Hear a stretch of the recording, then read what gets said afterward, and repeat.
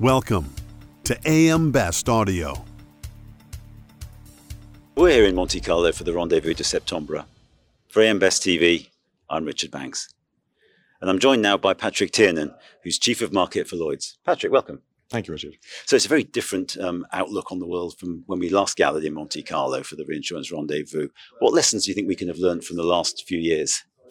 Well, I think the number one lesson for us at Lloyd's is the level of uncertainty that we've seen in around the world in the last 3 years. I think when we think of everything that's happened, COVID, which has dominated, that's a 1 in 100 year event in our world. We see inflation coming through now at a rate that we haven't seen for the last 50 years. We have conflict on the continent of Europe for the first time in over 75 years. So there's a lot of uncertainty there. And I think from insurance perspective, that's our time to step up. That's when we're at our most crucial need. So if we take those man-made events and then we bring into the climate emergency that's facing us, we think we've got a critical role to play and a role that we can and should step up to. And I think in a week where in Britain we're mourning the passing of a much-loved sovereign, the incoming King Charles III, has inspired a lot of people in my generation and in our industry to actually focus on climate change as a critical risk. And I think there's a role there for us to play, and I think we'll play it well. And in terms of that role, has the appreciation of insurance changed, do you think, in the past few years? Yeah, I think it has. I think sometimes insurance can be a reluctant buy or a regulatory inspired buy, particularly in the personal lines sector. And very often insurance is thought about post-event. So I think what's quite unique in these circumstances is that we're looking at insurance from a pre-event standpoint. We're looking at what is coming and actually doing an awful lot more. The momentum for change, the momentum to mitigate rather than just protect, does feel different than it has done in my career to date. And I think the proof points are coming through as well. With the very unfortunate situation from a humanitarian perspective with what's going on in Ukraine, we see how the insurance industry has stepped up. A good example would be the grain corridor that's been co-sponsored by Turkey and the UN, that from an insurance perspective, Ascot and Marsh step up, provide that facility, and to my knowledge, over 2 million tons has moved since that was created a few weeks ago. So if we can get those proof points, if we can demonstrate our value, then I think we've got that great role to play.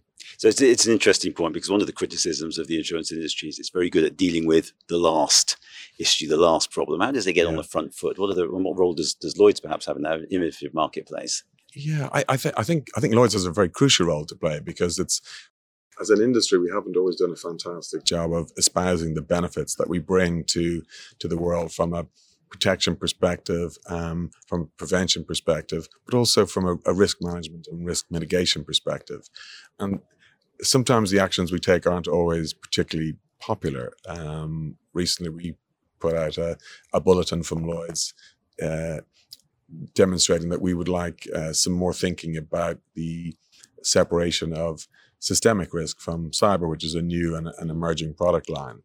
That isn't always met with universal acclaim, but what we are doing is demonstrating the thinking that we're doing to ensure there's a sustainable market and more certainty for customers, for clients, for cedents as we go forward. I think it may be a bit trite, but I think a simple rule of thumb is if we continue to put ourselves in the minds of the customer, the client, the cedent, then I think we'll get it right more often than we get it wrong.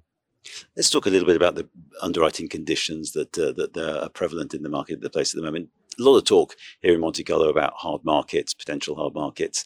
A lot of people won't have operated in a hard market before. Lloyd's obviously huge history behind it. What should we be looking out for? Where are the surprises going to come? Yeah, I think these conversations about a hard market, impending hard market, have been had in Monte Carlo in recent years. So I would say we are in a market where we have hardening conditions rather than a hard market yet. I think where we need to look is at the deals bound rather than the the sounds that come out of Monte Carlo in September. There's a little bit to go yet. Yeah. I think that you're right that a lot of people under the age of 40 won't have written in a hard market, and certainly won't have written in a market with hardening conditions and the inflationary threat and the affordability threat that's there for customers. So we've got a very important balance to strike as an industry between making sure that the capital gets paid a rate of return that's sustainable, so that that protection is there, but also that the products that we sell are actually affordable. So we've got to work quite in a nuanced way as to how that lands. So I think this, in terms of the conditions we're seeing and how we think about it from Lloyd's, I think we do see that if we were to bring inflation all the way through the asset schedules on the property side, that means that a lot more capacity is needed. The headlines would tell you that there's more capacity leaving than coming in. So there's a natural strain there. I think from what folks want protected going forward, when we were a little bit younger, the majority of the assets on a normal company balance sheet were real assets, were from the property side. I think 90%, 50 years ago. It's now 90% of assets, or certainly 70% of assets, are of an intangible nature.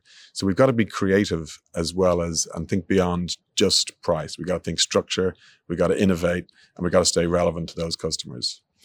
And last thing I'll say is, from Lloyd's perspective, we see it from a multitude of sides. We obviously have our oversight perspective, but we're overseeing insurers as well as reinsurers. So from an insurer's perspective, we need them to think, as they look at their plans, think about the availability of cover.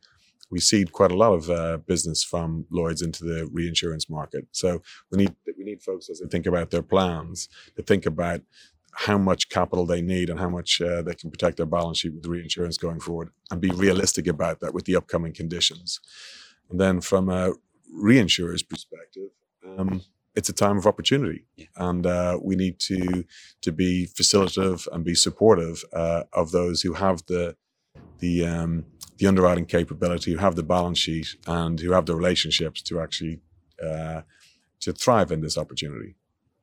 So Lloyd's uses cover holders for a lot of its business. Can you tell us a little bit about the importance of managing those relationships?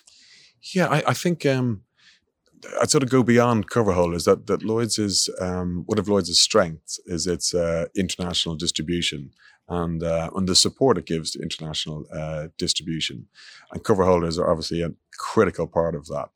So I think if I tack back to what we were just saying, we need to ensure that all elements of the chain are working in tandem, and that we have aligned interests through the chain. So I think we'll be ensuring that we're listening both ways, that the cover holders understand the demands of the market, understand the volatility there, so we don't get that break in affordability.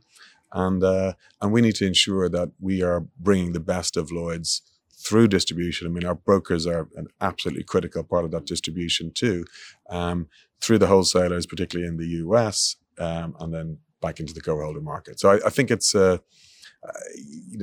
coexistence that the more interests are aligned, the better we'll do for the next few years. Patrick, thank you very much indeed for joining us. Pleasure, Richard.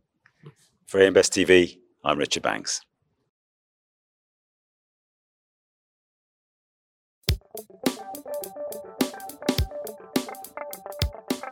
Looking to get the full attention of the insurance industry? We have the platforms that will do just that. Whether it be AM Best TV, AM Best Audio, Best Review Magazine, or Best Day. Find out more by calling AM Best Advertising Sales at 908-439-2200, extension 5399, and have a great day.